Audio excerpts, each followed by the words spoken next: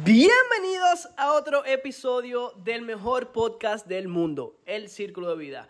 Este podcast está comprobado a ser número 1 por anestesiólogos, cirujanos, psiquiatras, psicólogos, astrónomos, otorrinolaringólogos y hasta tu mamá. Así que, sin menos decir, bienvenidos. Hoy vamos a estar hablando de un tema interesante de un grupo de personas que de casualidad nos hemos mudado mucho, hemos cambiado situaciones, hemos pivoteado de la norma social o de nuestras propias perspectivas y ideas de lo que vamos a hacer con nuestras vidas. Y el tema de hoy es comenzar de cero. Sin menos decir, quiero presentarle a nuestros invitados de hoy. Hoy tenemos a Ignacia, tenemos a Candy, estamos con Fernando y como conocen a Rico. Y obviamente yo, su host, Luis Martínez. Quiero, el que quiera hablar honestamente, que comience. Pero voy a hacer esta pregunta. ¿Qué ha sido comenzar de cero para ustedes? A la derecha, Nacha. Cuéntame, Ignacia. Para mí ha sido la experiencia más hermosa a la que me he enfrentado y también la mayor liberación como de mis viejos patrones, de lo que yo creía que era la vida en mi zona de confort, la verdad, porque bueno, cuando me mudé a Nueva York todo es tan distinto, ¿no? Estados Unidos es tan distinto a Latinoamérica y eso creo que fue como el mejor espejo a lo que me he enfrentado, respondiendo como de qué es lo que soy capaz. De verdad me vibro con eso, como que resuena conmigo. Para mí comenzar de cero fue bien dramático. Fue literalmente yo cambiar completamente la persona que yo había crecido pensando que era. El cual, en mi opinión, y como yo lo veía, no era la persona que yo quería ser. No era una persona positiva, no era una persona que yo consideraba que fuera de alguna productividad para la sociedad o como que de algún apoyo o ¿cuál es la palabra que estoy buscando? Que no aportara a la sociedad, como que no me sentía productivo, no me sentía exitoso con lo que yo estaba haciendo. Y para mí eso tomó como que romper ese molde mental, esos hábitos y esa imagen social de número 1, como me veía yo mismo. Y número 2, los pensamientos que yo tenía sobre mi entorno. Porque yo no sé ustedes, pero yo me di cuenta que los pensamientos moldean nuestra realidad. Como que las cosas que pensamos y como pensamos sobre nosotros mismos y las decisiones que tomamos realmente impactan tan masivamente lo que vemos y lo que somos y lo que podemos lograr. Es bien loco. Rico, yo sé que te has mudado muchas veces. Estuviste en el Army, estuviste en Texas, Virginia, RD un tiempo. Cuéntame cómo ha sido esto de estos cambios para ti. ¿Cómo te has sentido? Para mí, yo siento que, yéndome a la parte económica, siento que el último que hice, que me mudé de Texas a Nueva York otra vez, fue más difícil porque en ese tiempo que yo estaba en Texas también tenía un negocio que en ese tiempo estaba bien. Me estaba yendo bien hasta que el coronavirus vino. El negocio que yo tenía era de limpiar casa adentro y cosas así. Entonces, cuando el coronavirus dio, nadie quería gente extraña en su casa. No había clientela, no había nada. Entonces, económicamente fue bajando. Venir otra vez para Nueva York fue como comenzar de cero. Cero carro, cero casa, cero todo lo dejé atrás. Y siento que no fue tan malo porque me cambió en muchas formas de cómo ver la vida. Emocionalmente, espiritualmente y muchas cosas así. Siento que fue mal, pero a la misma vez bien. ¿Qué tú dirías que fue lo más grande que cambió en tu perspectiva?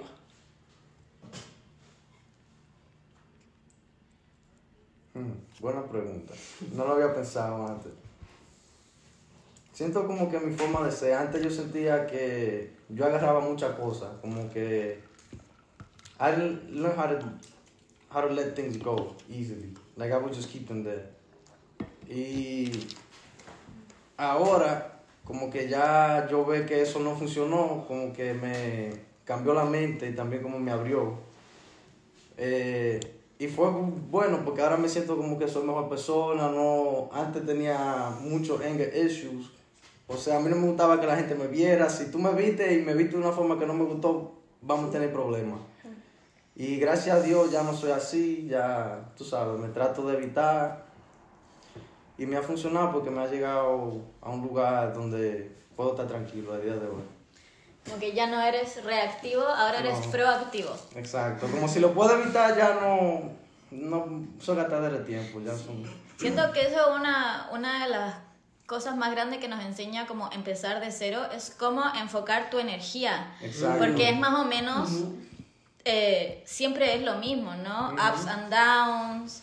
Y también siento que otra de las cosas más hermosas que me ha mostrado comenzar de cero es que todos los días es comenzar de cero, prácticamente. Sí, definitivamente. Porque cada día es como un día nuevo. Claro, y incluso si nos vamos ya al detalle, es como cada segundo. O sea, si ya estás enojado, ya has estado enojado 3 horas y pateando la perra, como le decimos nosotros, ahora es tiempo, este es el presente y puedes hacer algo al respecto y solucionar tu problema y hablar con esa persona o cambiar tu mood. Sí. Pues es como todo el pedo de cualquier acción tiene una reacción, ¿sabes? O sea, y toda reacción tiene una reacción. Y hay que saber cómo manejar todo. Como tú dices, como cada segundo es diferente, cada decisión, cada momento, cada movimiento es cambiante a tu futuro presente, ¿sabes? Siempre hay que tener como la genuinidad de hacer las cosas a tu favor, ¿sabes? Claro, como la voluntad y la disposición. Ajá, que sepas que no... Digo, creo que muchas veces actuamos personalmente con impulsividad, ¿sabes? Como que es como que, sí, a huevo, voy a hacer esto, la chingada, pero siempre hay que tener como ese milisegundo de decir, a ver, hay dos, o sea, la buena o la mala. Siempre hay dos. Entonces, siempre como que pensarlo un poquito antes de hacerlo, pero porque es lo mismo de que cada segundo, cada movimiento que tienes, cada minuto, va a repercutir en el siguiente segundo minuto que vayas a tener, ¿no? Creo que es como, para mí es eso. Oye, es bueno que traiga eso, porque yo aquí cuando estaba planificando el podcast de hoy, escribí como que una nota personal: escucha, analiza y responde. Pienso que, y 100% estoy de acuerdo con eso. Yo tengo tatuado literalmente espontaneidad en la costilla, porque es algo que es tan común en las personas. Escuchamos algo, reacción. Escucho, reacciono. Veo, reacciono. Pasa algo, reacciono. Pero hace tanta diferencia cuando tomamos ese segundo de analizar y después responder. Pero muchas de las veces siento que ya tenemos nuestra respuesta antes de terminar de escuchar o antes de terminar de ver los sucesos. Y es como que mierda, ya, bueno, que... Y dejamos hasta de escuchar, dejamos de ver lo que está pasando porque ya tengo mi respuesta aquí. Y es bien loco, de verdad, hacer eso hace demasiada diferencia, mano. No das lugar a la fluidez de una conversación o de una situación cuando anticipas algo. Y aparte creo que para mí la manera de ser espontáneo es diferente a la manera que te puede valer verga algo, ¿sabes? O sea, como... Ser espontáneo es como pensar en el momento, pero creo que es como clarificando, ¿sabes? Como ser como transparente contigo mismo y hacerlo como genuinamente lo que vas a hacer. Claro. No nada más como que, me vale verga y lo voy a hacer, ¿sabes? O sea, es como también tener como la conciencia de lo mismo, que pueda repercutir en algo grave o algo positivo, depende de lo que hagas, ¿no? Sí. Pero sí me gusta eso que dijiste. Sí, eso justamente hoy estaba platicando con una persona acerca de escuchar a la gente cuando hay una situación, sea favorable o negativa, de que siempre tienes que abrir un poquito la burbuja a que no eres nada más tú y tu mente, que todos tienen una razón, un sentido, una explicación de las cosas, y que la mejor manera de hacerlo es como abrirte la mente en ese aspecto, ¿sabes? Como no... Full. Y sabes que eso se ata mucho con la empatía también, como que ya que lo traes, que algo yo estaba hablando mucho con Candy, ser empático, el que cuando tú ves alguna situación, en vez de primero pensar en, esto es malo, como que pensar en, diablo, le estará pasando algo a esa persona, o habrá algún propósito por el que esto no se pudo hacer. Y es bien difícil, pues es que naturalmente somos autointeresados. Yo soy lo que me importa, que yo puedo sacarle a esto, cómo esto me está afectando a mí. Pero realmente toma ser empático y ponerte en la posición de otra persona y tú decir, ok, coño, ¿qué estará pasando? ¿Será que le pasó algo a su familia? ¿Hubo algo familiar? ¿Está enfermo? ¿Hubo un problema de comunicación por algún sitio? Y es difícil, como que... O tiene diferente mentalidad, güey. Tiene diferente forma de ver las cosas, y eso de la empatía es bien interesante porque creo que en este momento ya como de open mind, de inclusividad en el mundo, güey, creo que siempre tienes que recibir de buena manera lo que la gente piensa, güey. No porque la creencia o la ideología sea diferente a la tuya, tienes que cerrarte a que es eso, ¿sabes? O sea, como tú dices, a lo mejor puede venir de, no sé, de un mal día, de un problema familiar, una enfermedad, lo que sea, pero siempre como tener como la empatía de decir, a ver, me voy a poner un segundo en los pies de esta persona, en los zapatos de esta persona, para poder yo interactuar con la persona y saber cómo comunicarme al respecto de la situación o lo que estés en ese momento, ¿no? Definitivamente. Candy, ¿qué tú opinas de esto? Comenzar de cero, la empatía, no sé. Pues de hecho, volviendo a lo de comenzar de cero, cada quien como que puso su opinión respecto a un punto. Yo quería ponerlo socialmente. Okay. Comenzar de cero, por ejemplo, en mi caso, yo venía de una ciudad bastante pequeña. Todo el mundo se conocía, entre latinos todo el mundo se conocía. Todo el mundo conocía a mi papá, yo no podía hacer nada porque todo el mundo ya sabía y le decía a mi papá. Y venir aquí, como que... Y las personalidades, allá casi todo el mundo piensa igual. Es una ciudad pequeña, todo el mundo se ha criado similar. Y llegar aquí... Es un rancho. Llegar aquí es como que tantas nacionalidades, tantas culturas, tantos pensamientos, tantos gustos diferentes. O sea, fue como tan estresante, pero al mismo tiempo muy interesante el poder abrir tu mente, o sea, así, porque vuelvo y digo, o sea, ciudad pequeña, pensamiento muy parecido. Y entonces venir aquí me ha abierto la mente de una manera, o sea, sin ir más lejos, o sea, de cómo yo era cuando nos conocimos a cómo soy ahora, cada persona a mí me da algo y yo como que, me da como que la semilla, yo la florezco o no, ¿sabes? Y venir aquí ha sido como que ahora soy más arcoiris, o sea, tengo de todo. Antes era un color, o un color y un poquito, ¿sabes? Ahora es más y cada vez son más tonos y no solo es rojo, ahora rojo vino, rojo pasión. Entonces es como, da miedo, pero al mismo tiempo es como que, ok, ¿qué voy a aprender después de esta persona? Entonces Y eso que dices como el cambio de lugar está cabrón. Yo igual que que vengo de México, de una ciudad grande, güey, pero es una ciudad que la mente es súper cerrada, súper cerrada. O sea, allá o hay amarillo o hay azul, no hay más, güey. Es blanco y negro y no hay más. Eres rico o pobre, eres fresa o naco, eres así, güey. O sea, no hay nada más. Y a mí personalmente me pasó como ese cambio de venir a un lugar donde eres nadie, güey, pero para ti eres todo, güey, porque realmente eres suficiente para ti mismo. Claro. Y tienes que empezar a explorarte como de 1000 maneras, ¿sabes? Y eso de comenzar de cero, dando mi punto de vista, es una situación de intentar, fracasar, encontrar, ¿sabes? Sí. O sea, yo he tratado, lo que te comentaba, he tratado y traté aquí en Nueva York, güey, no nada más, o sea, no en toda mi vida. En Nueva York traté 3, 4 cosas para hacer, güey, hasta que di con este pedo del tatuaje, que dije, bueno, esto es, güey, ya fracasé en la música, ya fracasé queriendo jugar fútbol, ya fracasé abriendo un bar, güey, ya fracasé con esto.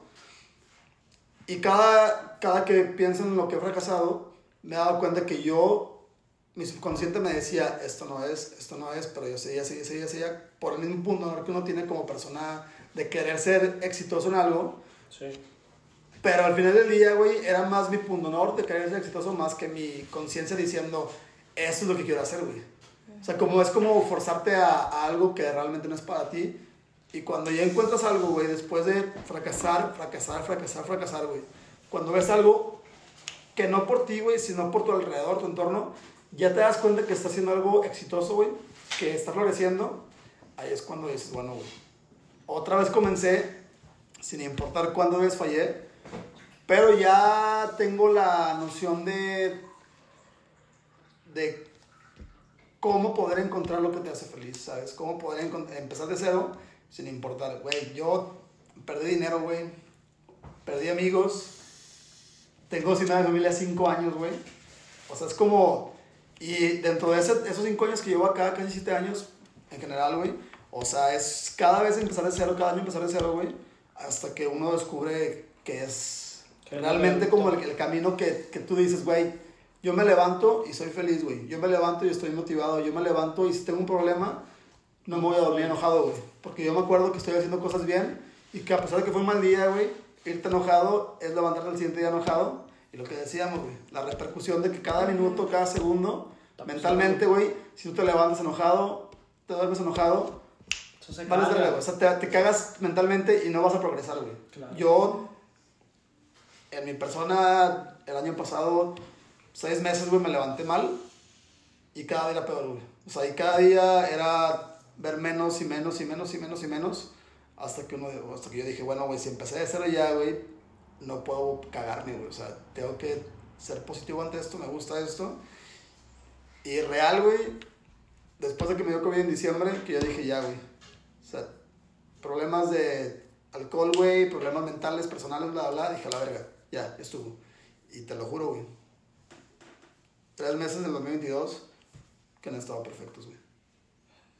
Porque entendí las cosas, güey, ¿sabes?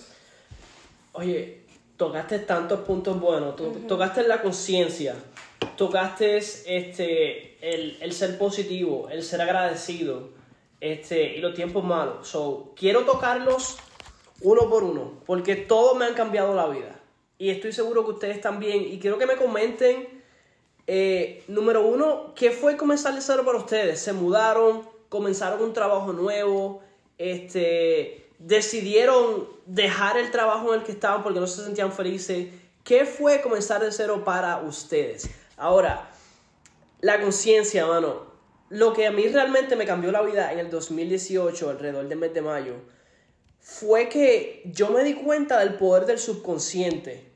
El subconsciente, básicamente, y para que lo entiendan y se escuchan, creo que en mis primeros podcasts yo hablo de esto, y si no lo he hablado, Luis, ¿qué te pasa, brother? Vamos a hacer ese episodio. La mente está dividida en 2 partes, la mente consciente y la mente subconsciente. La mente consciente son los 5 sentidos, básicamente la cabeza. Ahora, la mente subconsciente se dice que es la parte baja del cerebro, ¿verdad? O como se representa en la gráfica, la consciente arriba y la subconsciente abajo. Recibimos la información por la mente consciente y la mente subconsciente la transfiere, la digiere y te la devuelve a la realidad en forma de pensamiento, que es lo que tú estás tocando, de que lo que piensas tiene una repercusión y eso tiene una acción consecuente. Ese es el subconsciente funcionando. Ahora, dijiste que cada vez que cambiabas un trabajo o estabas haciendo algo te das cuenta, mierda, esto no es lo mío, y como que te llegaba ese mensaje, es la mente subconsciente diciéndote, papi, eso no es lo tuyo, redirige, pivotea, y está en ti. Y aquí es que viene el comenzar de cero. Tú tomar esa decisión, que no es fácil, porque vamos a aceptarlo.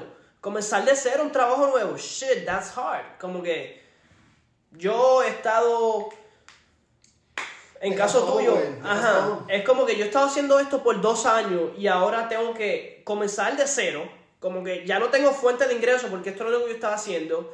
Y eso cambia tu vida por completo. Y en ese momento es que tú tienes que decidir, voy a tomar el riesgo y voy a embarcar en algo nuevo para tratar de encontrar lo que realmente me llene, me hace feliz, o va a hacer lo que muchos hacen y no está mal, porque es una decisión estable, por decirlo así. Y es decir, me voy a quedar con este trabajo porque yo tengo biles, tengo cosas que pagar y necesito el dinero. Y te quedas ahí siendo miserable, quejándote todos los días, no queriendo ir. El que levantarte por la mañana sea...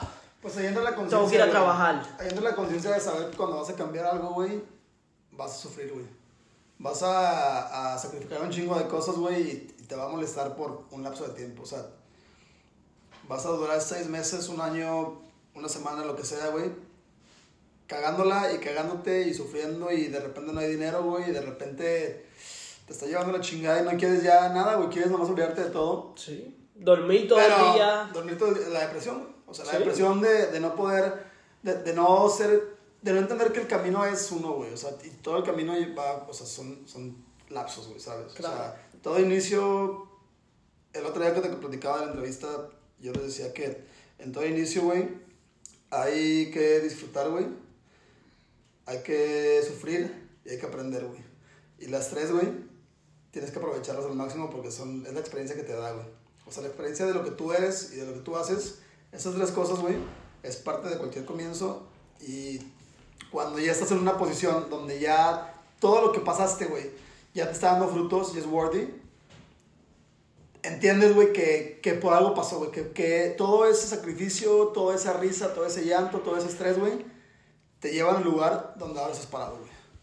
Fernando, hiciste muchos buenos puntos. Y se me quedó en la mente los sacrificios. Vamos a hablar de esto porque es que los sacrificios que se tienen que tomar son pesados, son grandes. Es dejar todo, básicamente. Es dejar lo que tú conoces como la vida real, lo que tú conoces como tu vida, lo que tú te ves, lo que tú piensas que tú eres. Muchas veces nos regimos, yo soy un doctor, yo soy un artista de tatuaje, yo soy un agente de real estate. Y nos llevamos mucho por nuestros títulos. Pero usualmente cuando comenzamos de cero, también comienza a ser nuestro título, nuestra experiencia laboral, en muchos casos. Sacrificios. Rico, cuéntame de tus sacrificios. ¿Qué tú tuviste que dejar? ¿Qué sacrificios tuviste que tomar para llegar a donde estás hoy?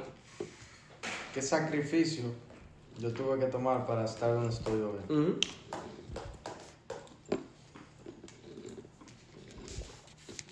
Pregunta pesada, ¿verdad? Nunca había pensado así, nunca había hecho preguntas así tan internas. Muchas cosas, especialmente mi ego. Ahora yo pensándolo. Uh-huh. Mi ego era muy pesado. Y yo pensaba siempre que nadie era mejor que yo. Yo también. Sí. Complejo de superioridad, muchacho. Oye, pero no mano, me llevó a ningún lugar. A mí tampoco. Me llevó a esta conversación, a llegar a cómo comenzar de cero. Uh-huh. Pero muy bien que lo hizo, porque mi ego yo siento que ahora está tranquilo, tú sabes. Como yo estoy, tal vez hay uno mejor que yo. ¿Tú entiendes? Siempre va a haber uno mejor que tú. En lo que sea, ¿tú entiendes? 100%. Como Definitivamente. ustedes, siempre va a haber un tattoo artist que puede ser mejor que ustedes. Puede ser alguien que ya arregle carro mejor que yo, ¿tú entiendes? Es que, ¿sabes? Te voy a interrumpir ahí. Yo no estoy de acuerdo con expresarse eres mejor que. Yo pienso que cada persona es única, cada persona aporta algo diferente. Exacto. No, entonces, nadie es mejor que nadie, sea un... O sea, obviamente, por ejemplo, hablando de ser un tatuador, obviamente hay gente con más experiencia y menos experiencia, pero al final del día el arte de uno no es mejor que el otro, único. porque es bien individual. Es tu arte. Pues creo que el ego es de uno, o sea, el ego es para uno y el decir soy el mejor creo que es algo que tienes que guardarte para que tú lo conviertas en motivación de ser el mejor para ti, de ser la persona que tú quieres ver de ti misma. No que la gente te diga, ay, o sea, te aplaudo y eres el mejor, porque para mí no hay un mejor en nada, güey. O sea, para mí, hablando musicalmente, futbolísticamente, lo que me digas, para mí no hay un mejor, güey. O sea, hay gente que es muy buena y compiten entre ellos, pero lo importante es ser el mejor para uno y ser fan de uno mismo. Ser la mejor versión de uno. Exactamente. Claro. Exacto. Entonces, el ego convertirlo en motivación para tú sentirte realizado. 100%. Sí. Candy, ¿qué fue algo? Sé que lo mencionaste ahorita brevemente, pero ¿qué fue algo que tú tuviste que sacrificar, dejar en el pasado? Bueno. Yo he empezado de cero en realidad muchas veces, pero creo que la más grande voy a decir cuando me mudé aquí a Estados Unidos. Yo vivía en España con mi madre y mi padrastro. Tenía mi propio cuarto, espacio, iba a escuela privada, cada vez que quería salir mi mamá me daba dinero, tenía toda mi familia alrededor mío, tenía amistades, tenía un círculo social bastante grande, literal, toda mi vida ahí. Y llegar aquí, literalmente perdí absolutamente todo eso.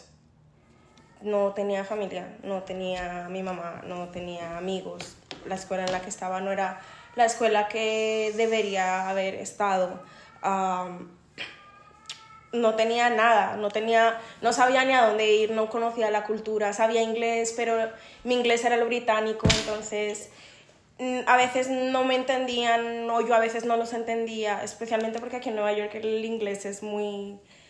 Bien raro. Es muy urbano, entonces yo vengo de aprender el inglés de Inglaterra, súper sofisticado, y aquí me dicen "sup" y yo como que ok. ¡Sopa! Entonces, claro, y me sentí tan desorientada, tan fuera de lugar, que, o sea, duré mucho tiempo para venir a encontrar mi pecera, o sea, literal, duré mucho tiempo para poder sentirme cómoda con la persona que era aquí. Todavía a veces no lo estoy, pero ahora tengo un camino. Antes era como que no... Pues claro, porque uno viene aquí y dice, ok, voy a empezar de cero y entonces voy a ser la persona que siempre he querido ser. Y entonces tú vienes con ese sí, y durante un tiempo lo eres. Es como que sí, dale. Y después la Y luego es como ¡pum! que... Exacto, es como que... Cuando oh, sabes shit, que no- los cuando viejos sabes que no, hábitos. eso es lo que quieres hacer, güey. O sea, yo duré trabajando en restaurantes 5 años, güey. Desde la primera vez que vine, que fue en el 15, hasta el 2000, bueno, todavía hasta el año pasado estuve todavía haciendo part-time para nivelar ahí la economía en lo que ya me daba bien el tatuaje. Pero, güey, llegó un momento en el que dije, yo no quiero trabajar en restaurantes más porque yo soy mucho más para eso. Yo respeto mucho a la gente que trabaja en restaurantes, la gente que lleva vida de restaurantero, güey, que siempre ha sido mesero, bartender. Tengo muchos amigos, güey, grandes, güey, que se han dedicado toda la vida a eso y yo respeto, pero no es lo que yo quería, güey. O sea, y a mí todo el pedo del drama, de que alguien te maneje un horario, güey, que tú dependas de un manager para saber qué vas a hacer en tu semana, para mí era como ya, güey, o sea, No ya, o sea.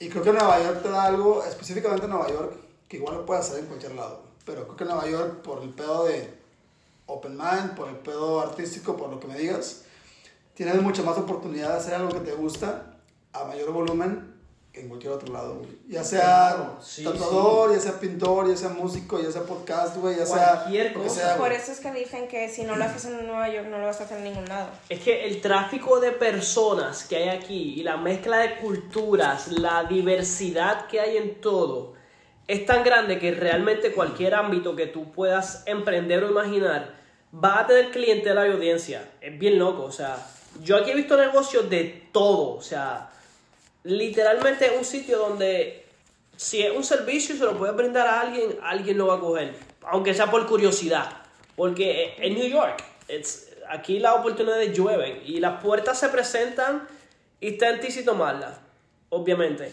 Y pasa lo mismo en cualquier sitio que realmente estés. Pero, Nacha, ¿qué fue algo que... Esa es la primera vez que te digo Nacha. Lo escuché diciéndote, creo que he escuchado a alguien más. Dije Nacha. Sí, así me dicen. Ok. Sabía, o sea, apareció en mi subconsciente como que... ¡pum! ¿Qué fue algo que tú tuviste que sacrificar para llegar acá? Uy. Todo.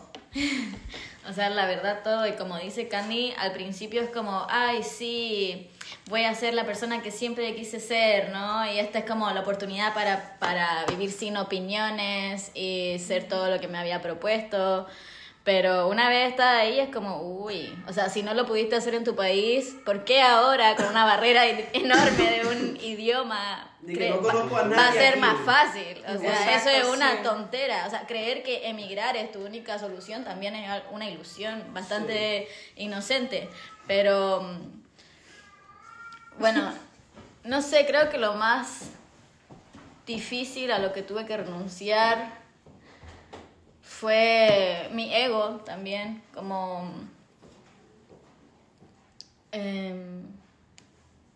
mi familia, mi idioma. Yo Pues creo es que, güey, los sacrificios es cuando eres... Perdón, acaba. Y más que nada como mis miedos. Creo que eso fue lo más difícil que tuve que renunciar. Buen Porque sí da miedo y es muy fácil quedarse ahí. De hecho, es como la limitación más común de los seres humanos. Y también antes de venir todos así, oye, pero ¿cómo vas a ir sola? Que no sé qué, porque yo Sí. empecé a viajar en México, entonces era como, no, te van a secuestrar, te van a robar, te van a no sé qué, y era gente que ni siquiera había ido a México. Entonces, también tenía que lidiar como con el miedo de los demás por mí, y creo que eso fue lo más importante y lo más genial a lo que tuve que renunciar a una vida como desde el miedo. Eso del miedo está cabrón porque el miedo es bien relativo. O sea, el miedo es algo que tú creas en ti mismo, güey, porque... O sea miedo al no, güey, el no lo tenemos siempre. O sea, el no va a existir en toda la vida, güey. Si no te arriesgas, no vas a saber si sí, porque el no siempre vas a saber que es no. sí. Aparte, el miedo a, no sé, tú tocabas el tema de te van a matar o secuestrar y así. Si te toca, güey. O sea, te vas O a sea, morir, te vas a no- morir no- igual. No puedes puedes dejar de hacer pasar allá. cosas. No puedes dejar de hacer cosas por miedo a que te pase algo. Yo personalmente, por ejemplo, güey, le tengo pavor a las alturas, güey. O sea, yo sin ni de pedo me subo a una montaña rusa ni de pedo. Pero hace 2 semanas, güey, me subí al helicóptero, güey. Sin puertas, güey. O sea, vas así, vas viendo todo el pedo y estás a un punto. Si ves el One World que está alto, güey, tú estás casi al doble de One World, estás altísimo. Y yo estando arriba, cuando me subí al helicóptero, yo dije, no sé dónde estoy, güey. Yo me metí en un comestible, güey, y dije, que Dios me bendiga y si me muero, no hay pedo. La misión es regresar vivo, güey. Y estando, literal, güey, estando arriba, es como, wow, güey, estoy arriba y empiezas como que sueltas el cuerpo, disfrutas. Y creo que eso es lo que voy, güey, que cuando tú tienes como el miedo de algo, güey, o tienes como en la mente, creas un miedo, tu cuerpo incluso, güey, es tenso, güey, de todo, ¿sabes? Estás como estético, güey, de que no puedes moverte porque no sabes qué te va a pasar, güey. Ajá, exactamente, es paralizante y creo que, güey, bueno, yo, por ejemplo, yo tengo mucho miedo a la muerte, güey, pero a todos nos va a llegar, güey, de cualquier manera. Eventualmente. Es Entonces, lo único que no podemos escapar. ajá, entonces, güey, creo que en buena manera, güey, siempre hay que tratar de soltar el cuerpo y la mente para poder disfrutar y no estar como en un momento de negatividad, güey, mental de qué miedos tengo, güey. Te repito, güey. Yo tengo miedo aquí abajo de tener un puto ratón, güey. Pero pues si lo tengo, pues chingo a su madre, güey. Se lo va a tener, güey, ¿sabes? Claro, o sea, ¿qué es lo peor que podría pasar? Ajá, o sea, ¿cuáles son los sacrificios? Tocando el tema de sacrificios, yo comparto mucho con Nacha, güey, del pedo de la familia. Güey, yo tengo siempre a mi mamá 5 años, cabrón. O sea, a mi hermana 5. Mi hermana, cuando yo me fui de México, me fui 3 días después de que ella se graduó del high school, güey. Y el año pasado se graduó de college. Fuertísimo. O sea, yo estuve fuera de mi hermana, güey, presentemente, o sea, físicamente, 4 años, güey. En toda su carrera, es un chingo. Y ahorita ya son 5 años. Y, por ejemplo, ella está ahorita tatuando ahorita, güey. O sea, empezó a tatuar en septiembre. Y para mí fue como que el poder transmitir, güey, una positividad de, a ver, haz esto, inténtalo, güey. No estoy allá, pero te puedo apoyar en lo que sea. Pero trata de hacer algo de tu vida que te guste, que te apasione, ¿no? Entonces, como que todo ese pedo del sacrificio económico, güey, familiar. Sí. Porque es eso, güey, tú vienes aquí y tú puedes conocer a un chingo de gente. O sea, yo ahorita te puedo decir que en Nueva York conozco a mucha gente porque he trabajado en muchos restaurantes, porque tatúo, he conocido muchos tatuadores, he tenido muchos amigos, por lo que sea, pero tú estás solo. O sea, al final del día, si a ti te pasa algo y no tienes aquí familia, sí va a haber gente que se preocupe, pero pues toda la gente aquí, güey, como uno, tiene pedos, güey. Toda la gente, o sea, en la vida en general, pero creo que más aquí en Nueva York, no te da espacio para preocuparte por otra gente. O sea, para tener una preocupación por una tercera persona cuando tú tienes suficientes problemas, güey, ¿sabes? Entonces hay que saber cómo sobrellevar todo eso y los sacrificios, entenderlos. Eso está chido, siempre lo digo. Últimamente lo he dicho mucho, güey, porque me preguntan mucho de que cómo es, o sea, no te arrepientes de no poder salir, güey, de no poder viajar y así. Les digo, güey, es que yo cuando decidí quedarme en Nueva York, yo sabía que esto iba a pasar, güey. Yo sabía que ahí sí puedo casarme, güey, arreglar papeles, lo que quieras. Pero yo sabía, güey, que iba a ser difícil y que no iba a poder viajar, güey, que no iba a poder ver a mi familia y que si no tienen visa no van a poder venir. Y no puedo hacer un complaint, güey, de, ay, no mames, güey, no vienen y así, porque pues yo lo decidí, güey. O sea, y es como si tú te arrepintieras, güey, de tu decisión. Y para mí, güey, o sea, yo en mi vida, güey, me he arrepentido de absolutamente nada, güey, porque por lo mismo, güey, soy quien soy ahora, güey, ¿sabes? O sea, a mí me corrieron de 5 escuelas y creo que si no me hubieran corrido de esas escuelas, ahorita estaría trabajando en un buffet de abogados en México, siendo una persona infeliz, güey. Con hijos y todo el pedo, casado y la chingada. Con hijos, muy bien. Te lo digo porque yo veo a mis amigos, güey. O sea, mis amigos en México me dicen, cabrón, ¿qué pedo tú, güey? O sea, tienes ya 30 años, güey, y todo tatuado y pisteas casi todos los días, güey, y vives así a la intemperie como nómada. Les digo, sí, cabrón, pero pues vivo bien y me la paso bien verga, güey. Tú tienes 3 hijos, güey, y tienes que levantarte a las 7 de la mañana a llevarlos a la escuela, güey, ir a trabajar a un trabajo que no te gusta, que lo tienes porque tienes que trabajar para tu familia, güey, que está bien, pues obviamente un día vamos a tener todos ese momento, güey. Claro, va a llegar. Pero no me recrimines, güey, que yo estoy viviendo mi vida cabrón al máximo, güey, porque a mí me importó más, güey, mi vida primero, güey, encontrarme quién soy. Y antes de ajá, exactamente, o sea, la estabilidad que tú no tienes, güey, no la puedes dar, güey. Exacto. Definitivamente. O sea, yo, güey, mi mejor amigo se casa en mayo, güey. Y me dijo, cabrón, no mames, güey. O sea, es mi hermano de toda la vida, güey. Y no voy a estar en la boda, por ejemplo. Y me dice, güey, no vas a venir a la boda, no mames. Le digo, cabrón, tú entiendes, güey. Tú viviste en Nueva York, güey. Tú sabes lo que es mi vida ya aquí, güey. Quedado, güey. Sabes que si yo, en este momento de mi vida, güey, que estoy realizándome, que estoy, no puedo decir que siendo exitoso, güey, pero que sí me está yendo bien. Sabes que yo irme de aquí, güey, es no regresar, güey, perder la oportunidad de crecer como artista, como persona en donde estoy ahora, güey. Es ponerle un stop, un bloque de mi vida, por un día, una fecha importante, güey, que al final del día, tú y yo vamos a seguir siendo mejores amigos toda la puta vida, güey. O sea, también eso es muy, muy importante, güey, pues ser también siempre ver por uno mismo, güey. Y no es egoísmo, es egoísmo, pero no es egoísmo malo. Es egoísmo inteligente, güey, porque no puedes tú cortar tu inspiración, tu motivación, tu fluidez, güey, por un evento. Llámese boda, llámese muerte, llámese algo, toco madera para que no pase nunca, güey. Pero nunca puedes cortar tu proceso de vida, por algo que es externo a ti, güey. Wow, sí, definitivamente. Aparte de eso, también es hacerlo por los demás, porque eso probablemente cuando tú empiezas de cero no tienes tanta conciencia, pero luego que comienzas te das cuenta de que también estás liberando a toda tu familia de viejas creencias, a todos tus amigos, de que se puede hacer cosas nuevas, que estás inspirando gente. Y es una consecuencia. Eso está muy cabrón. Entonces es algo que ni siquiera te propones y ahí te das cuenta, wow, yo tengo una responsabilidad en esta sociedad, en mi familia, yo tengo un impacto. Y así mismo, todos tienen un impacto. Por eso es tan importante también con quién te juntas, a quién escuchas, porque somos influentes. Entonces es como haz algo por ti y sí o sí va a tener un impacto en tu eso está bien interesante lo que es ser influencer sin ser influencer real, güey, público, como la gente lo hace de que, ay, güey, este cabrón es tal. O sea, el proceso de vida que tú llevas cuando haces las cosas bien y cuando se puede convertir en un ejemplo, está bien compartirlo, güey, porque sí, mucha gente, güey, yo me veo mucho como mis papás, güey. yo cuando me empecé a rayar, güey, el primer tatuaje que tuve, mi papá me decía, pareces carcelero, güey, pareces, o sea, eres un cholo, la chingada, güey. Y ahorita que trabajo en eso, güey, que me va bien y que estoy full rayado, güey, mi papá, güey, se acaba de tatuar, cabrón, con mi hermana, güey. O sea, se abrió la mente de que el tatuaje, güey, ya... O sea, más bien, creo que fuera del tatuaje es como de los tiempos, güey. Que los tiempos ya son otros, güey, y ya no es como lo que te dicen en la escuela o lo que la vida te dice, que es crecer, estudiar, graduarte, casarte, tener un trabajo, una familia, y tu vida se acabó, güey.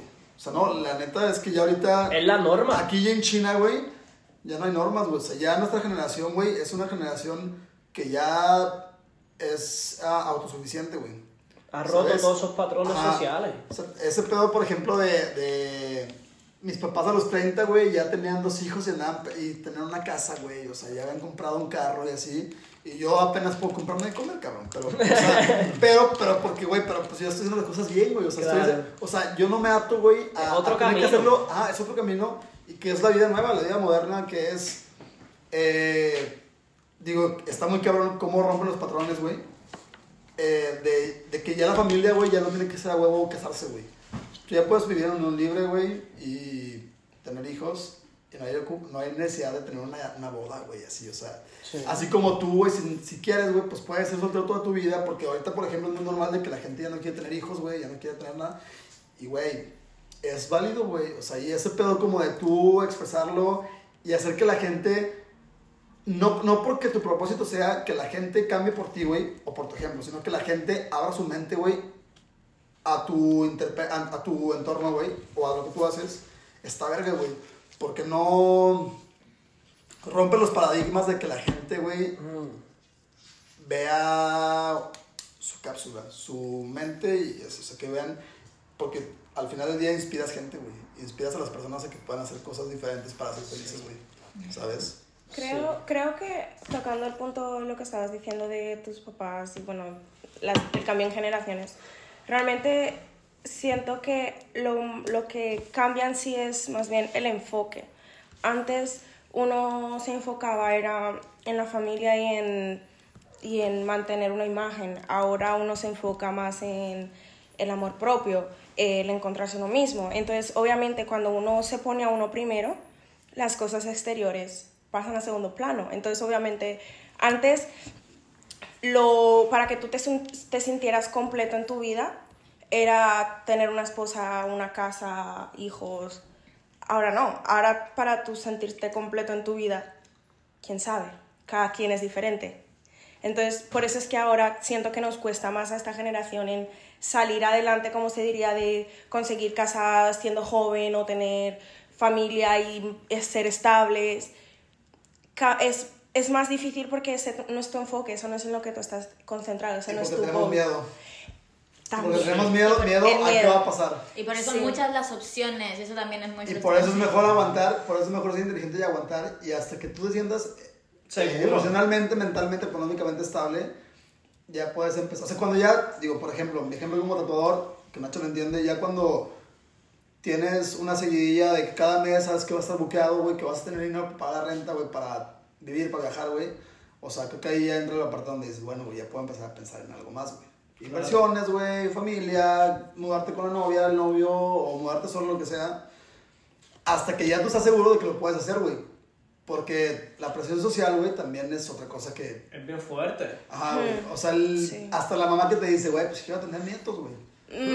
¿Sabes? O sea, a mi Eso mamá, es lo me ha dicho de repente, oye, ¿tú qué pedo, cabrón? O sea, ¿Y para cuándo? te vas a casar, güey, ¿qué pedo? Mi hermana, por ejemplo, tiene su novio y creo que mi hermana va a ser mamá primero, cabrón, o sea. Le digo, sí, güey, pero Está pues más es que... cerca de ella. Ajá, le digo, pero es que, pues, güey, o sea, dame chance, güey. O sea, si yo no puedo ni conmigo mismo, güey, ni con mis emociones. Ajá. Imagínate levantarme a las 5 de la mañana a cambiar un pañal. No, hombre, güey, o sea, me va a joder más ahorita, güey. Que obviamente es una inspiración o una motivación más eso, güey, pero te repito, güey, ¿cuál es la felicidad, güey, a costa de tener una familia, güey, o un compromiso así, güey, tan adulto, cuando tú, güey, no puedes estar bien contigo mismo, güey? Definitivamente. Y tocar la felicidad. Y creo que es algo que definitivamente se tiene que hablar.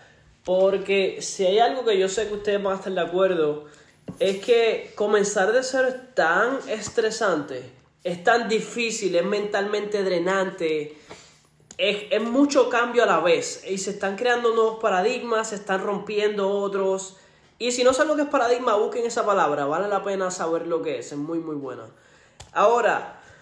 Perdón, ¿puedo interrumpirte eso? Nomás Sí. Tú creas tus paradigmas, güey. Definitivamente. Tú creas tus paradigmas. Mira esto, los paradigmas se crean y te los crean, porque si lo piensas, nacemos de cero, sin ningún pensamiento. Yo no sé lo que es verde, no sé lo que es azul y yo no sé cómo me llamo. Y después nuestros padres nos dicen, te llamas Luis, tú eres un hombre, así que te gusta el azul, te gustan las mujeres.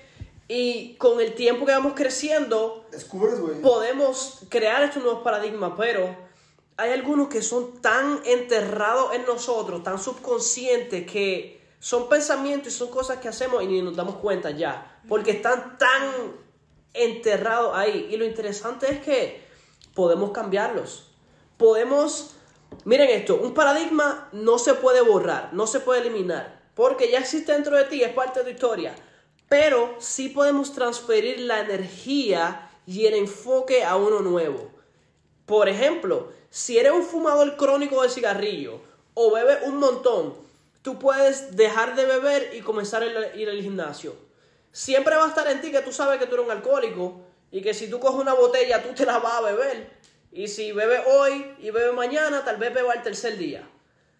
Pero sí podemos crear nuevos hábitos, nuevos pensamientos, nuevos patrones, haciendo cosas nuevas, cosas diferentes. Por eso esto de comenzar de cero es tan eficaz en crear nuevos paradigmas, crear una nueva imagen, crear nuevos pensamientos, nuevas maneras de hacer las cosas. Pero quiero tocar la felicidad, porque ya sabemos que es estresante, pero ¿qué fue algo de todo este proceso que lo hizo bien felices? ¿Qué fue algo que les trajo felicidad extrema a ustedes? Y lo puede coger quien quiera. Vuelvo a lo mismo que te decía hace rato, güey. O sea, el estrés,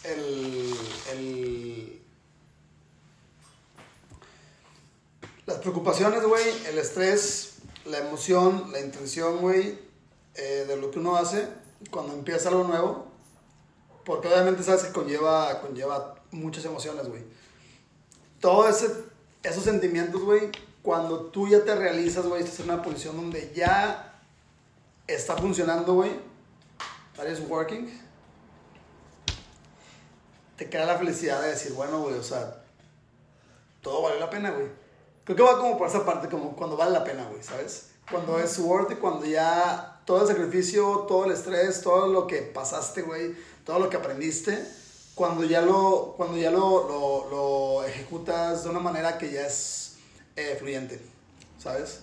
Creo que ahí, güey, personalmente a mí, en mi carrera, güey, y creo que en la vida vida personal todavía sigo como...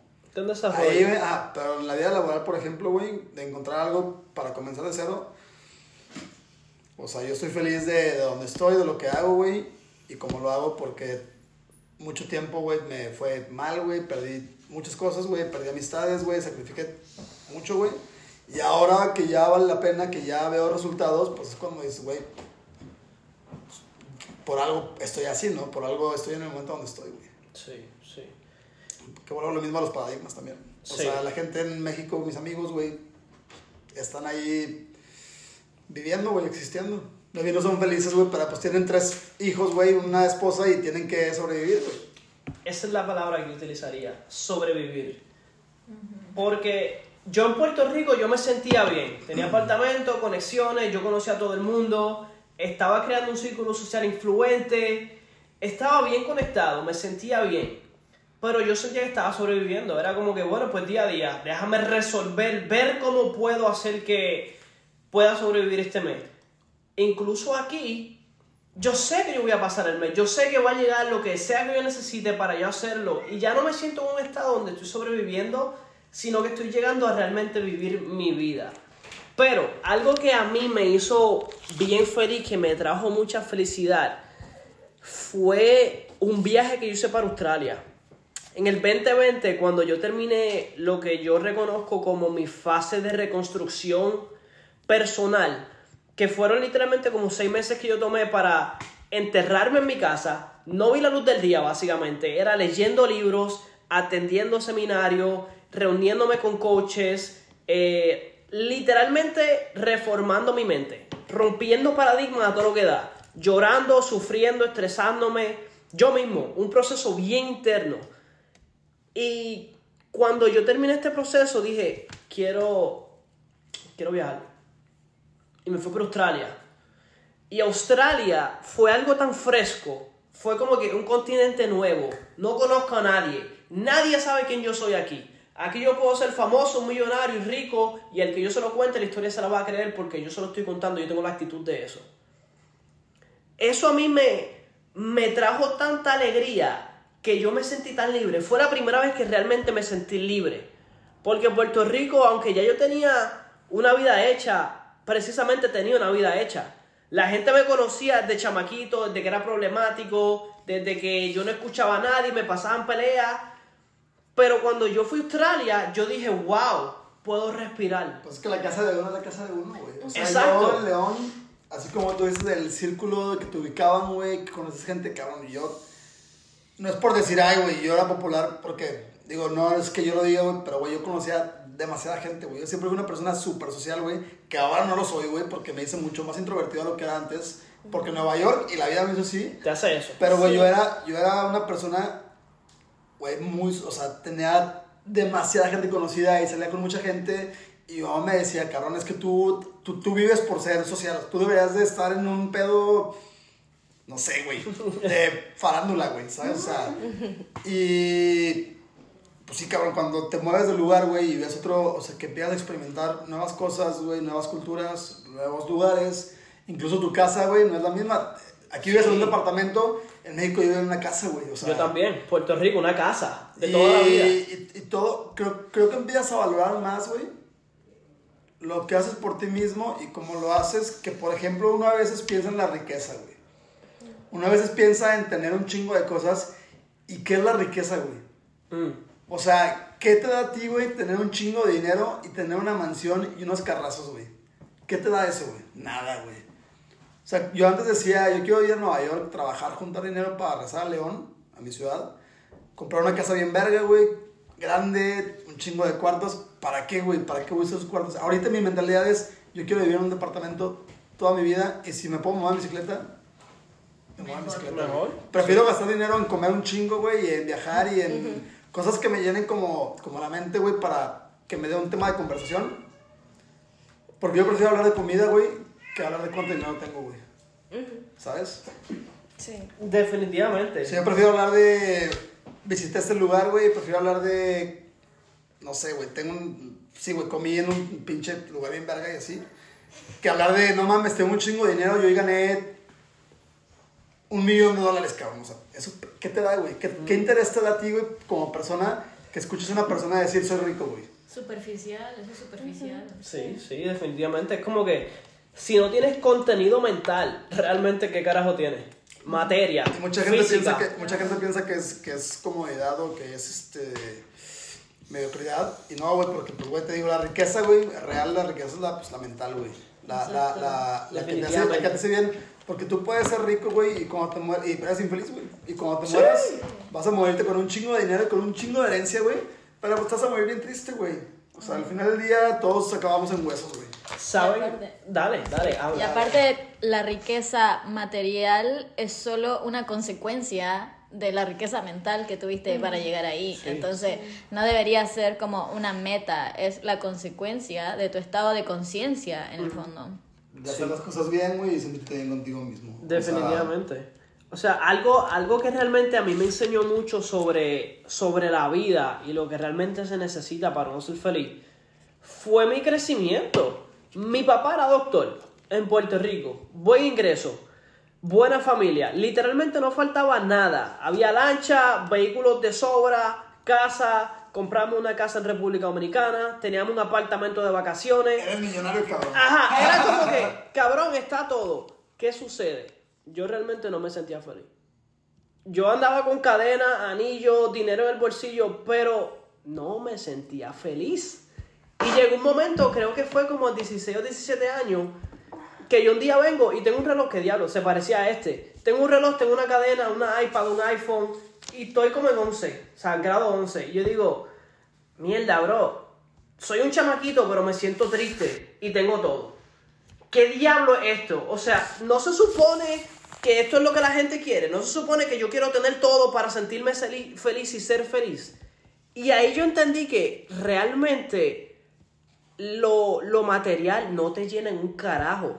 Tal vez te da ese rush al principio cuando lo compraste, el carro nuevo. Por ejemplo, los otros días nos fuimos a un road trip para Virginia.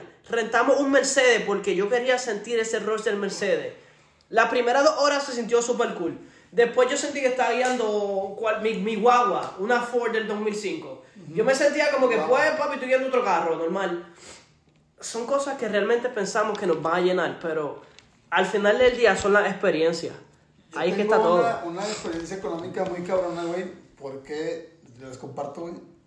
Yo nací, güey, no en un chingo de dinero, güey, pero pues tenía todo, güey. O sea, mi mamá trabajaba para el gobierno, güey, mi papá trabajaba para una empresa de basura que era grandísima, güey. Entonces, yo de 15 años de mi vida, en la mejor escuela de mi ciudad, güey, o sea, yo tenía todo, cabrón. Y de repente, güey, mi mamá la corrieron de ahí porque un hijo de puta de gobierno la corrió, güey, y mi papá se vino para abajo también, güey. Y de tener todo, güey, a los 15 años, como estás acostumbrado a tener todo, y de repente llega un pinche bajón donde, güey, toca perrearle, güey. O sea, mi mamá empezó a vender teléfonos, cabrón, imagínate, güey. De tener un chingo de dinero, güey, por lo que hacía, a ir a tocar puertas a las empresas para vender equipos de teléfono, güey. O sea, y para mí la repercusión fue como de, tengo los mejores tachos para jugar fútbol, los mejores zapatos para jugar fútbol, y ahora no tengo para ni un balón, cabrón. A los 15 años, güey. O sea, la pubertad que te da, güey, como todo el pedo del hormonal, el crecimiento, güey. Y, güey, y entonces yo de repente entro al high school, güey, y luego al college, y yo veía a mis amigos, güey, que andaban todos con carro, güey, todos tenían carro, cabrón, todos tenían la mejor ropa y así, y yo, güey, no tenía ni carro, o sea, de mi papá, güey, y yo era un carro X, güey, y luego, pues la ropa me costó mucho comprarle así, y yo me sentía mal porque decía, yo no tengo lo que ellos tienen, güey. Y ya creciendo, güey, y siendo autosuficiente, cuando me mudé a Nueva York, que empecé a ir por mí mismo, la primera vez, dije, güey, yo no necesito tener las mejores cosas, güey, para hacer, o sea, las mejores marcas, güey, el mejor carro, el mejor cuarto, el mejor departamento, la mejor casa, nada. Yo necesito tener, güey, autosuficiencia, güey. Sí. Poder comer, güey, poder comprarme lo que quiera, no lujoso, güey, pero tener para comprar ropa, güey, tener para poder comer, si quiero ir a comer a un restaurante, poder tener eso, güey. Si quiero comprarme un iPad, comprarme eso, güey. Que eso no te dice ser rico, güey, es ser nada más suficiente de tus cosas, güey, de poder pagar tu techo, güey, de tener una cama, güey, de tener un escritorio, güey, una casa, güey. Y ya, güey, eso es suficiente. Entonces, como que cambió mi idea de económicamente cuál es tu felicidad, güey. O sea, ¿qué ocupas, güey? ¿Tener un chingo de dinero, no tener nada o tener lo suficiente, güey? Tener lo suficiente, güey. Sí. Tener lo que quieras, para lo que tú quieras vivir, güey, y con lo que tú puedas vivir a tus ideas, güey. O sea, tú puedes, si tu idea es tener mucho dinero, güey, y tener un Rolls Royce, güey, chingón, güey. Pero que sea lo que tú quieres tener, güey, ¿sabes? Y que venga de ti realmente, como que ese punto de autosuficiencia es tan grande porque en Puerto Rico tenía carro y tenía hasta una Jeep, no lo compré yo. Tenía un apartamento, vivía en una casa, pero no la compré yo. Entonces era como que, pues, sí que cool, lo tengo, pero no lo apreciaba. Aquí, mi primer año me compré 7 motoras, eléctricas y algunas de gasolina. Mi 8ª motora, que fue una Harley, bro, yo sentí esa motora, un orgullo tan grande. Fue como que, mierda, loco. Un sueño de mi infancia lo cumplí. Y se sintió tan cabrón que yo pude dar ese dinero como que, cash, dame la motora, la quiero esa. Y se sintió tan cabrón. Y la vendí ahora en diciembre porque no la estaba usando. Y le di paleta como un cabrón. Yo creía que esa motora era de carrera. La jodí. Pero la vendí. Y cuando la vendí, yo lloré. Literalmente yo boté lágrimas. Yo me sentía como mierda. Yo dije, cabrón, mi motora. ¿Por qué yo vendí mi motora? Fue una depresión que me dio por 3 días. Es una inversión sentimental, güey. Es una inversión de crecimiento, güey. Más porque es una inversión que haces con crecimiento. Sí. Yo comparo eso, güey, cuando yo los días que estuve en León, güey, estuve aquí 6 meses en Nueva York, dejé de tomar, güey, dije, güey, voy a hacer dinero, güey, se voy a trabajar, voy a hacer dinero. Yo pagaba una mierda, vivía con 8 personas en un departamento, güey. Wow. Pagaba $300 y ganaba a la semana, ¿qué te gusta? 1,000, güey, como barbaca.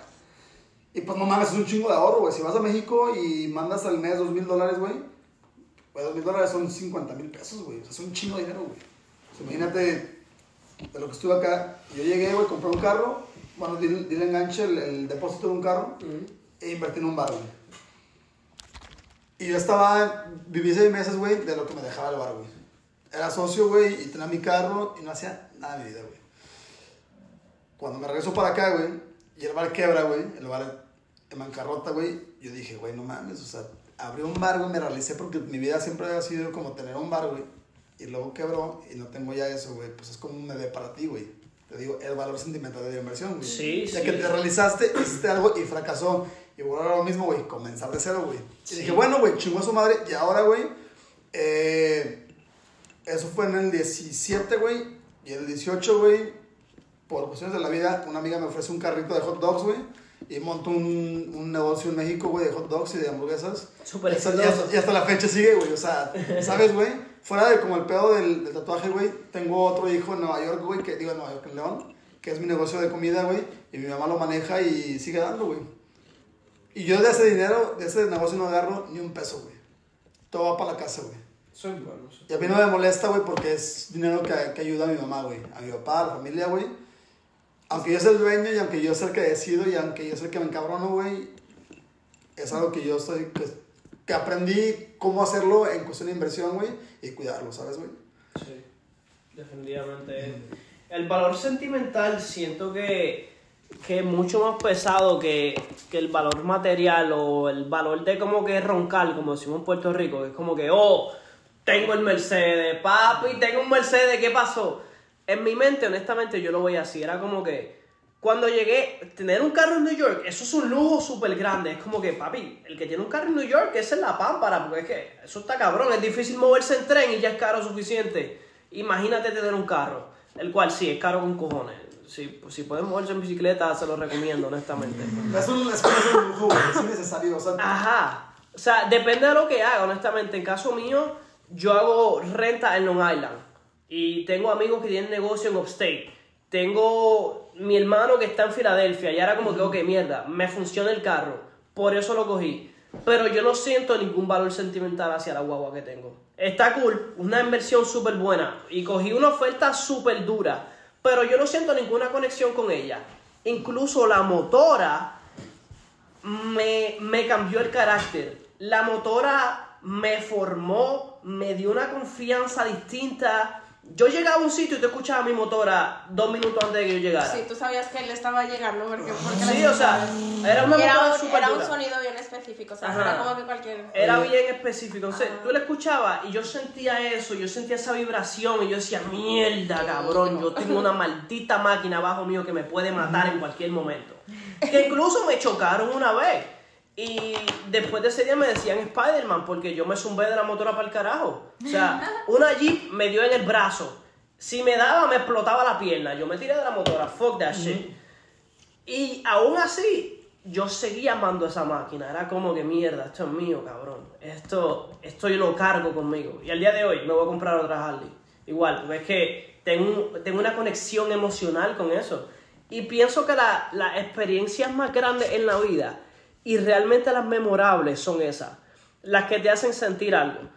Y pienso yo, y no sé, díganme ustedes, si lo que tú estás haciendo no te hace sentir algo, no te hace sentir una emoción o creatividad o inspiración, no está en lo que es tuyo, no está en tu sitio, honestamente. Hablando contigo, güey, y esto preguntaba también para Nacha, bueno, ese tema, güey, ¿tú por qué eres broker, güey? Y hablando de lo sentimental y cómo disfrutar o ser feliz por algo que haces, güey. Ahora que yo me acabo de mudar, güey, y Nacha que me acaba de enseñar su departamento. Creo que en Nueva York, güey, algo bien verga, güey, es tener una casa propia, güey. Y tú, güey, o sea, el pedo de decorar, güey, de llegar a tu casa y decir, güey, pinche depa está bien verga. Esto es güey. mío. Esto es mío. O sea, creo que para mí es en Nueva York, güey. Es un lujo. No es tanto como un lujo, es como un confort, güey. Porque Sí. siempre estás, güey, así, güey. O sea, toda ¿A tu dónde vida, go? en cuanto tú pisas un pie afuera, güey, de tu departamento, güey, Es tu corriendo. vida va A la en milla. chinga, güey. O sea, Sí. todo el tiempo, güey. Y luego, güey, acaba tu día, chuf, llegas a tu departamento, abres la puerta y ves así, Te y desconectas. dices, güey, o sea, por eso creo Todo que vale. la inversión de muebles, güey, de decoración, lo que sea, güey, el llegar a tu depa y decir, güey, qué rico estar en la casa, creo que Vale para mí la es, pena. ajá, tener un techo donde tú te sientas que digas, estoy en una casa, güey. ¿Tú qué piensas de eso? Sí, yo estoy de acuerdo. Yo estaba pensando en algo un poco distinto que quería mencionar. Como que hablando de la independencia económica, siento que el tema de emigrar principalmente también trae mucha independencia emocional. Porque estamos como súper acostumbrados a depender como de la novia o del novio o de la opinión de los demás. Por ejemplo, yo como que tenía súper baja autoestima antes en cuanto a mi arte y a ser independiente, que para eso necesitas buena autoestima. Claro. Y siento que el emigrar me ha hecho ser independiente emocionalmente porque ya no tengo tiempo para dudar de mí misma, ¿ya? No tengo como... ya no puedo...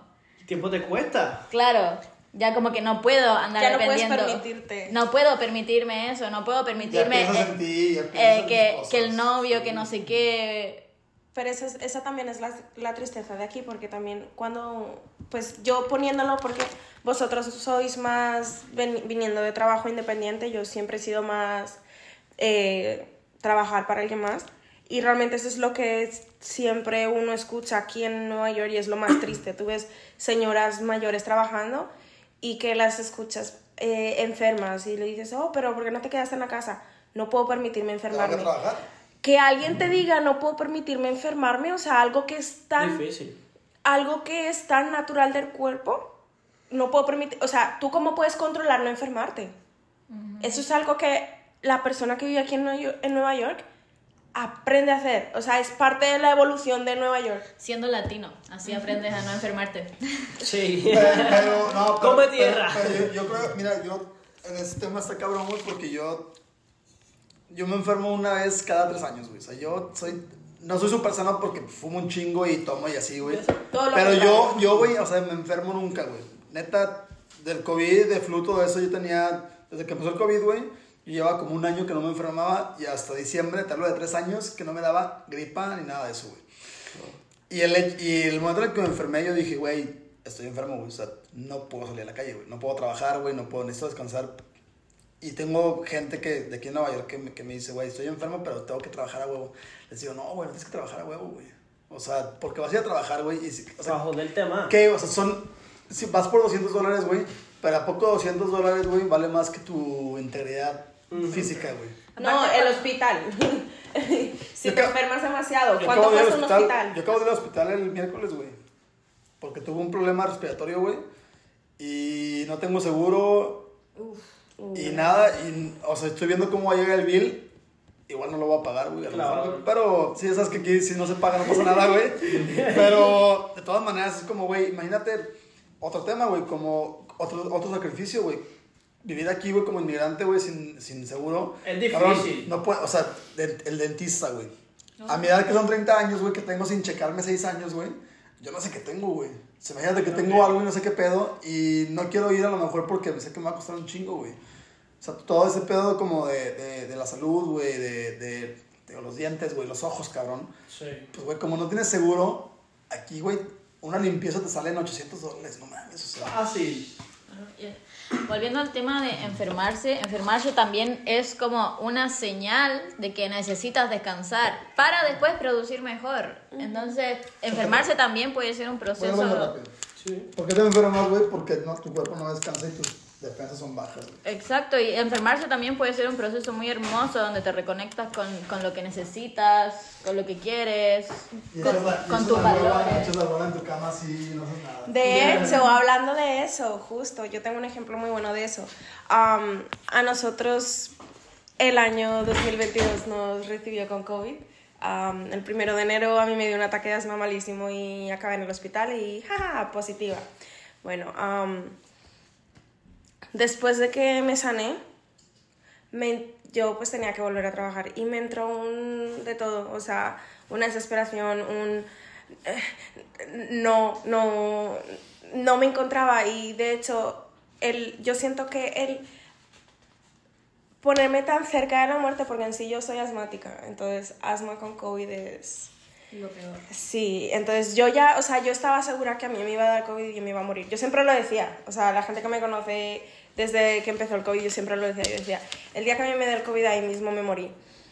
Y entonces yo en cualquier momento me muero y mirar para atrás y decir, o sea, volviendo a lo que él dijo de trabajar en restaurantes no es nada malo, pero yo vengo de padres, los dos abogados, los dos con buen nombre, los dos bien inteligentes, los dos bien desarrollados y para mí, lo que es para mí, trabajar en un restaurante no era, y eso era precisamente lo que yo estaba trabajando. Entonces era como que yo decía, o sea, yo me voy a morir y lo que yo voy a decir que yo hice era que yo estaba trabajando para alguien más, cuando yo sé que yo puedo trabajar para mí. Y después de eso, mira, yo siempre he sido la empleada del mes, o sea, siempre he sido la mejor empleada porque yo siempre considero mucho a los demás y siempre yo trato de ayudar en lo que puedo. Pero después de ese momento, ahí está Luis que no me deja mentir, absolutamente todo me pasa en contra cuando hacen un trabajo, o sea, todo. Y porque ya despertaste. Exacto, es como que ya desperté esa gana en mí, esa pasión en mí, ese fuego en mí, que es que no me permite, y de hecho a mí pues se me ha cogido esta manía de siempre ando con un boli y un cosita de post-its, así mismo, y entonces y escribo cualquier pensamiento que me viene, o sea, cualquier bobada. Como Pablo Escobar. Yo escribo, o sea... Voy a matar a la mamá. Yo tengo por ahí notas de tengo que tomar el sol de los dos lados de la cara, por ejemplo, se hacen bobadas. Pero hay un pensamiento que me viene y me viene mucho y me viene mucho y me viene mucho. Y siempre es, ya no me interesa ser la mejor, sino ser mi mejor. Uh-huh. Y después de eso yo entendí, o sea, es que yo no sirvo para estar, o sea, a mí no me llena el estar, sí, que mis jefes piensan que soy la mejor y que soy la mejor en customer service y todo eso, no me llena, o sea, llegó un punto que es que no, o sea, llegó un punto que yo llegaba al trabajo y yo me quedaba en la puerta y era unas ganas de salir corriendo, o sea, yo decía como que, pero, o sea, yo gano bien, trabajo en un buen sitio, la gente es nice, o sea, pero no. Pero o sea, no eres feliz. Mi cerebro no. Y después que tuve el COVID, después de que me enfermé, y o sea, literal, ya casi, si yo no me hubiera enfermado ahí, hubiera salido el COVID invicta, porque ya ahora ya, si no hubiera sido por ese momento en que me enfermé, o sea, yo no sé dónde yo estaría, porque realmente eso es algo que, el haber despertado de esa manera también es algo que me ha tocado muy de cerca, porque me ha ayudado, me ha dado fuerzas para luchar contra la depresión, que es algo que aquí en Nueva York nos pasa mucho. Yo nunca había pasado depresión en mi vida. Eso es un tema que creo que tenemos que como que hablarlo en otro, porque es un tema muy... es bien largo, es bien... Sí, no, vamos a acabar a las 2 de la mañana hablando de eso. Claro. Pero sí, déjame ver si hay alguna pregunta que... Ok. Tengo dos. Número uno, y esta pregunta como que la tocamos por encimita, pero va un poquito más específica, y es, ¿qué tan seguido separas tiempo ahora mismo para nutrir tu alma y escuchar y excavar los miedos y el dolor de lo que trata de controlarte y detenerte? Que lo tocamos ahorita con el miedo, o sea, el miedo es tan paralizante, es bien grande. So, ¿qué tan seguido ustedes toman ese tiempo como que para realmente analizarse? Diario. Eso, todos los días. Yo siento que desde que empecé a vivir sola, bueno, yo había vivido sola antes y me acuerdo que al principio fue muy duro porque era como, ¿quién soy cuando estoy sola? Y la verdad tenía todo desordenado, no quería hacer nada, quería estar todo el día acostada, cochino. Y me costó mucho superarlo y como crear nuevos hábitos, y lo logré. Y ahora que vine a Nueva York y empecé a vivir sola de nuevo, fue empezar de cero y empecé con lo mismo, ahí en la mierda, sola, que uno dice, ay, sola, libertad. Y cuando la verdad es que ni siquiera tú mismo te soportas. Entonces, es algo que yo tengo que hacer todos los días. O sea, todos los días yo tengo que tomarme un momento para sentirme inspirada y ordenar mi casa y tenerlo todo como algo que me permita ser la mejor versión de mí misma. Entonces, ese momento de nutrición personal es algo que todos los días se tiene que tomar. Creo que va con el pedo del enfoque. O sea, decir, voy a hacer esto porque es lo que me gusta hacer, lo que quiero hacer, y tomarte el tiempo para empezar a hacer. O sea, es que el pedo es que cuando uno puede decir, güey, por ejemplo, a mí me pasa mucho, creo que a ustedes les pasa, que sabes que tienes que hacer algo, güey, pero no sé, tienes pereza o andas de malas o lo que sea, güey, no lo haces. En cuando tú pones un pie, güey, en eso y empiezas a hacerlo y te enfocas, te pierdes, ya está, güey. O sea, ya está, güey. Lo más difícil es llegar a Es hacerlo. hay un tema muy que creo que es un tema que también tiene que ser después, güey. La procrastinación, güey. Sí, o sea, sí, es lo que estoy diciendo ahorita, güey. O sea, el pedo de que tú no vas a hacer algo, güey,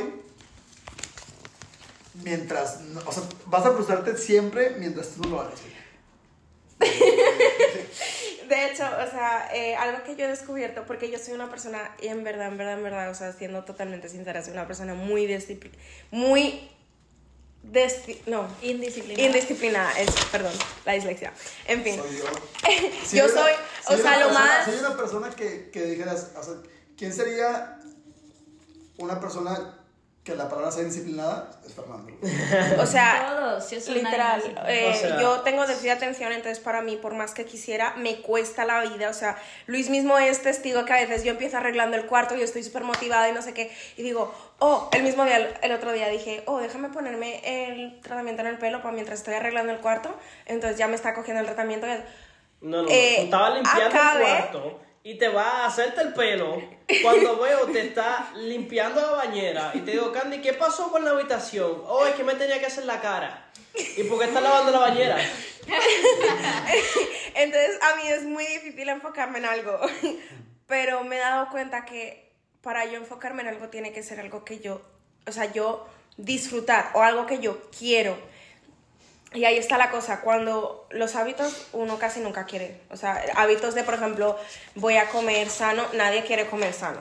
O sea, nadie quiere comer sano. Y si dices que quieres comer sano, todos queremos, pero nos cuesta. O sea, Sí, pero, o sea, tu cuerpo en sí, de tú decir como que, se me antoja, ¿sabes qué? Se me antoja como que... Una lechuga. Bueno, a mí sí se me antojan ensaladas, pero por ejemplo así como que decir, se me antoja como que una mezcla de verduras con la cebollita así... A mí se me antoja hasta que voy al supermercado y veo 20 pesos, 30 pesos y digo, el diablo, ya no quiero nada. La cosa es que, porque la gente lo sigue haciendo, porque el resultado, lo que ellos quieren es lo que les da la pasión. Claro. O sea, no es en sí, como esto porque me gusta comer esto, es porque como esto porque a mi cuerpo le hace bien y yo quiero sentirme bien. Pues es el hábito. Exacto, entonces yo siento que ese es el truco que yo estoy usando conmigo, que siento que si yo que soy totalmente, yo me voy por las nubes, si siento que yo puedo hacerlo, cualquier persona puede, y es eso, buscar cuál es la razón por la que yo he empezado esto, qué es lo que yo estoy buscando de mí y qué es lo que estoy tratando de dejar atrás para mantenerme enfocada. Es que, es eso. La palabra enfocada no es tanto la disciplina, es como el enfoque. Porque la disciplina nunca la vamos a tener, o sea, la disciplina no existe. La disciplina es algo estudiado e inculcado por obligación, güey.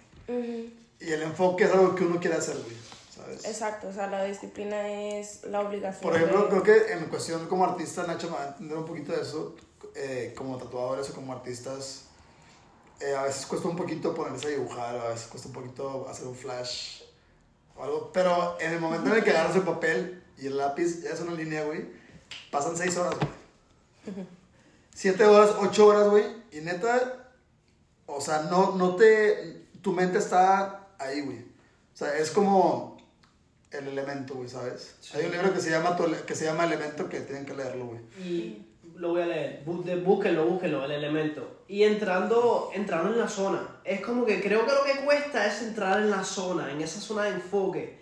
Porque en mi ejemplo, yo no soy un artista en cuestión de ustedes que hacen arte, o sea, dibujos, pero sí me considero un artista en el cuestión de mis fotos. el editaje, el ángulo. Y en la cuestión de los podcasts, a mí me encanta hacerlo. O sea, me encanta la dinámica de hablarlo, de estar aquí, de escuchar el feedback de la gente. Pero siempre procrastino en el comenzar el episodio. O sea, el venir a grabar el episodio, el yo montar a la gente, buscar los invitados, pensar en el tema, ponerme a hacer el research, formular las preguntas. Procrastino tanto en eso que no tengo la consistencia que quiero con mi podcast. Y es porque no entro en ese enfoque, como que si deliberadamente no ponemos ese pensamiento en nuestra conciencia, y en mi caso en la agenda, si no está en mi agenda no va a pasar. Así de simple, como que si yo no lo puse en mi agenda, olvídate papi que eso tú no hiciste, o sea, tú no vas a pasar. Exacto, es que una vez escuché que era como una meta sin una fecha es solo una buena intención. Sí. Entonces, o sea, si vas a hacer algo es como cuándo, cómo, dónde, Y a hacerlo, qué güey, hora. y es hacerlo. hacerlo, o sea, Sentarte y comenzarlo. Claro, es que esa parálisis como de entre medio de entre quererlo hacerlo y hacerlo El está self-talk. cabrona. Y vamos para con el eso, miedo. El self-talk. esa es como una conversación que tenemos en la mente desde el miedo, y para eso es lo que sirve ese momento de nutrición todos los días que uno tiene que darse, porque esa parálisis va a estar todos los días. Sí. O sea, Todos los días. es Desde crear que tu abra los armadura. ojos. En la mañana es crear tu armadura para el día, básicamente. Sí, o sea, Les comparto como un ejercicio que hago a diario, güey. Es levantarme, güey, y darme media hora en la cama para pensar en mi día y en lo que tengo que hacer y lo que quiero hacer, güey. Y de ahí, güey, partir como el día. Digo, hay días que obviamente, pues, el día fluye, ¿no, güey? Tampoco te tienes que tener obligado a hacer como una rutina porque todo el día cambia. A lo mejor... Claro, hoy pasan pensé en ir cosas. a lo mejor pensé en ir a CrossFit, pero me invitaron a comer, güey, y pues no fui a CrossFit porque fui a comer, güey. Pero, o sea, así como... lo que voy es como decir, bueno, hoy me levanto, güey, soy positivo, güey, tengo que hacer cosas, tatuar, dibujar, bla, bla, un flash, y después de eso lo que venga, güey. Pero siempre como que tratar como de positivamente levantarte y decir, hoy voy a hacer algo, güey. Claro. Así sea, decir, es domingo, hoy quiero tomar, güey, en mi puto departamento y comer y ver fútbol. Eso voy a hacer. Que sea como un plan positivo que a ti te dé algo, güey, ¿sabes? Claro. Y no te rindas, y como que si lo dices y no pasa, y pasa un mes y todavía sigues diciéndolo y no pasa, mañana puede ser otro día y puede pasar. Es un Entonces día como nuevo. que sigue diciéndolo hasta que pase. sí, no hay que Claro. ser tan duro con uno mismo también. Sí, porque exactamente. también hay que tener, aparte de tener coraje, también hay que tener compasión por uno mismo. Y eso es algo que también siento que a nuestra generación nos falta mucho. Tenemos compasión por el otro, Nos pero hemos odiamos. perdido mucho la compasión hacia uno mismo. A veces nos odiamos, güey. A veces, Sí. a veces creemos que somos la peor persona del mundo y no, güey. O sea, realmente tú jamás puedes ser la peor persona del mundo para ti, güey. O sea, no puedes ser No, eso porque para eres nada. tú, güey. O sea, es hundirte, Si no es te cavar, amas cavar. tú, o sea, ¿cómo vas a amar cada cosa? Yo soy una partidaria, todo el mundo que me conoce, de las cosas pequeñas.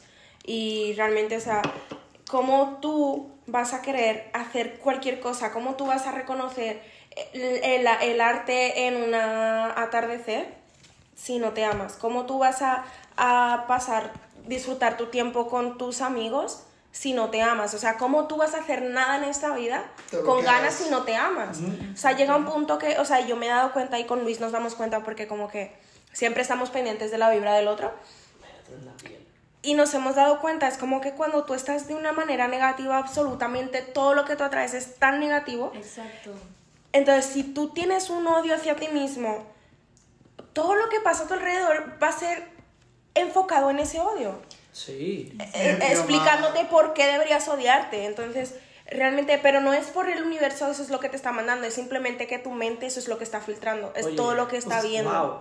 Tú dijiste una palabra que es como el verbo atraerte o atraer. La ley de la atracción. Vamos yo a crecí, contar aquí porque ese es otro punto sí, muy grande. Yo nada más para decir eso, yo crecí, güey, con mi mamá. Mi mamá es fiel creyente de la ley de atracción, güey. Y neta, mi mamá, yo tengo 29 años, casi 30, güey. Y toda la vida, hasta la fecha diario, me dice, toda acción tiene reacción. Y es la ley de la atracción, güey. O sea, y realmente, güey, eso, seas creyente o no, güey, La vida es esa, güey. Claro, y todo pensamiento tiene una reacción también, porque a veces nos empezamos a sumergir en eso de que, ay, que no me amo, como tú decías, entonces empiezas a creer que los demás no te aman, porque tú no te amas, entonces como ellos no me aman, de hecho como me odian, yo los voy a odiar también. Entonces es muy peligroso, entonces tú estás así como en ese mood y está todo en tu cabeza. Ajá, es como de eso la que nada pasa. despierta y es como, estuve siendo un imbécil, y es un estado muy peligroso. Mucho. Es como eso que pasa con las relaciones, que, por ejemplo, tú y yo estamos en una relación y yo te pego los cuernos. Yo siempre voy a pensar que tú me estás poniendo los cuernos porque eso es lo que yo estoy haciendo. Entonces es simplemente, o sea, esa psicosis, y no sé si os ha pasado, pero a mí me pasaba muchísimo de pequeña, y era que yo decía, estoy enferma. Y cuando me levantaba, yo tenía una fiebre grandísima o tenía una gripe y yo era, no mami, no, es que no voy a ir a la escuela porque es que estoy enferma, no, es que estoy, no, me duele la cabeza. Vamos a hacer algo. Este tema está muy ricote, así que vamos a cortarlo aquí y vamos a retomar este tema en el próximo podcast, el cual va a ser la ley de la atracción. Mi gente, si les gustó este episodio, recuerden que este es el mejor podcast del mundo, así que obviamente que les iba a gustar este episodio, pero no, en toda honestidad y sinceridad, si les gustó este episodio... Hablamos mucha mierda, güey. Oigan, hubieron muchos temas bien interesantes. Espero honestamente que hayan podido tomar algo le haya resonado, que hayan podido tomar alguna buena nota, algún nugget de oro, como me gusta decirle a mí. Algo que se puedan llevar con ustedes. Si les gustó este episodio, déjenmelo saber en los comentarios y déjenmelo saber dándole 5 estrellas a este episodio. Mi gente, nos vemos en la otra. Luisito out. Este fue el Círculo de Vida.